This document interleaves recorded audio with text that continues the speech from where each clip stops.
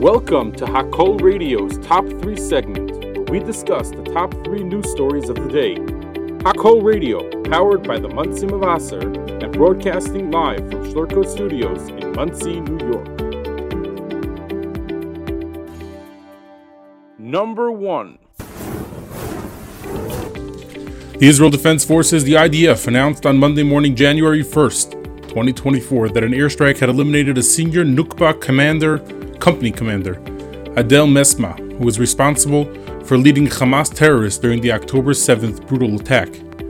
Mesma was described as a field commander, leading elite Nukba forces during the infiltration into southern Israel, sending Hamas terrorists to various kibbutzim, including some of the worst-hit communities, such as Kibbutz Be'eri.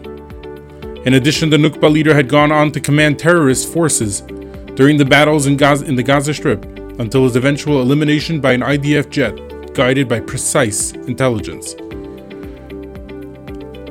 Furthermore, the IDF announced that Hamas and Palestinian Islamic Jihad, the PIJ infrastructure, were hit over the past day, including command and control centers in the Shajaya area of northern Gaza. During one of the operations, many weapons being used by the terrorist organizations were located in the area of a mosque.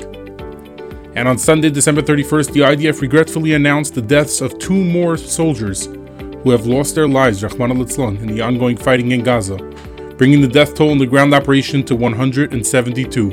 Hashem Yikum Damam. Following South Africa's initiation of a case at the International Court of Justice on Friday, December 29th, accusing Israel of genocidal acts in Gaza, Israeli Prime Minister Benjamin Netanyahu asserted that Israel has demonstrated morality in the Gaza war. This was said during a cabinet meeting in Tel Aviv, where he emphasized that justice and morality is their primary focus in their defensive actions. Responding directly to the accusations, he said, quote, "No, South Africa, it is not who we have come to perpetuate genocide. It is Hamas." Additionally, a former Palestinian Authority minister, Yusuf Salama, who's 68 years old, was reportedly killed on Sunday, December 31st in an Israeli airstrike on his home in the Gaza Strip. This is coming from an official Palestinian news agency and the Hamas-run health ministry. Israeli Air Force fighter jets conducted strikes on Monday morning, January 1st, against Hezbollah sites in southern Lebanon, as reported by the Israeli military. According to the IDF, the targets in the village of Ramya comprised military buildings and other infrastructure belonging to the terror group.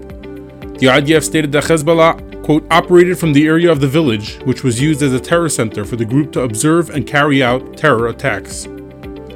In Israel proper, the Israeli government has sanctioned the appointment of a new foreign minister, replacing Eli Cohen, who is set to assume the role of energy minister as part of a prearranged ministerial rotation. The foreign minister has served well over the years, and apart from his constant highlighting of the atrocious response of the UN on the Hamas massacre on October 7th and the subsequent war in Gaza, he recently decried an anti-Israel campaign based on settler-related violence data collected by the United Nations that has been described as, quote, false and anti-Semitic in a new Israeli report, due in part to parameters of defining various attacks in the West Bank. The report by Dagan had shown that the UN Office for Coordination of Humanitarian Affairs, the OCHA, has misleadingly combined both attacks by Palestinians against Israeli settlers and vice versa under one category of, quote, settler-related violence. This enabled them to attribute the fault of all the violence to the, quote, Israeli settlers, thereby absolving the Palestinians completely. An Israeli security delegation is scheduled to arrive in Cairo on Monday, January 1st, to discuss a new phase of the hostage release deal with Hamas.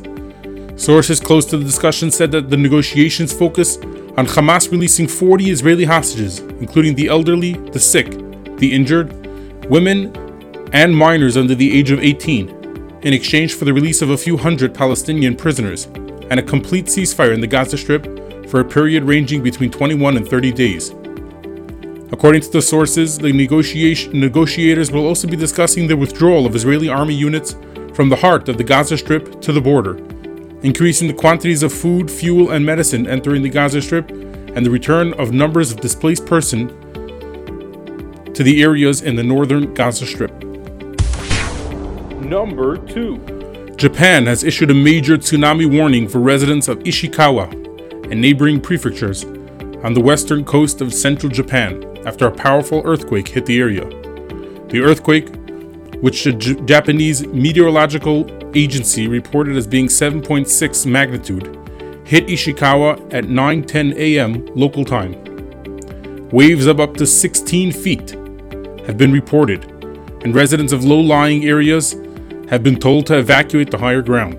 The earthquake disrupted train lines, cut off power to multiple areas, and ignited fires in residential buildings, necessitating emergency response. The Japanese Self-Defense Force is contributing to disaster relief in multiple prefectures. No deaths have been confirmed from the natural disasters yet. Japan's NHK broadcaster said the nuclear power plants were being checked for damage or irregularities.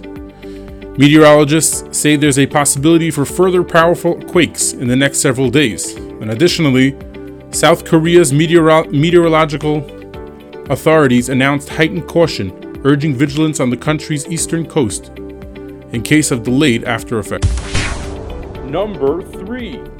President Joe Biden's signature $5 billion program to convert the nation's school buses to an electrical fleet has collided with a formidable challenge: a lack of charging infrastructure and power generation from local utilities. The Environmental Protection Agency, the EPA's internal watchdog, issued a report just before the new year that offered the latest evidence of a cart before horse dynamic in the Democratic push for green energy.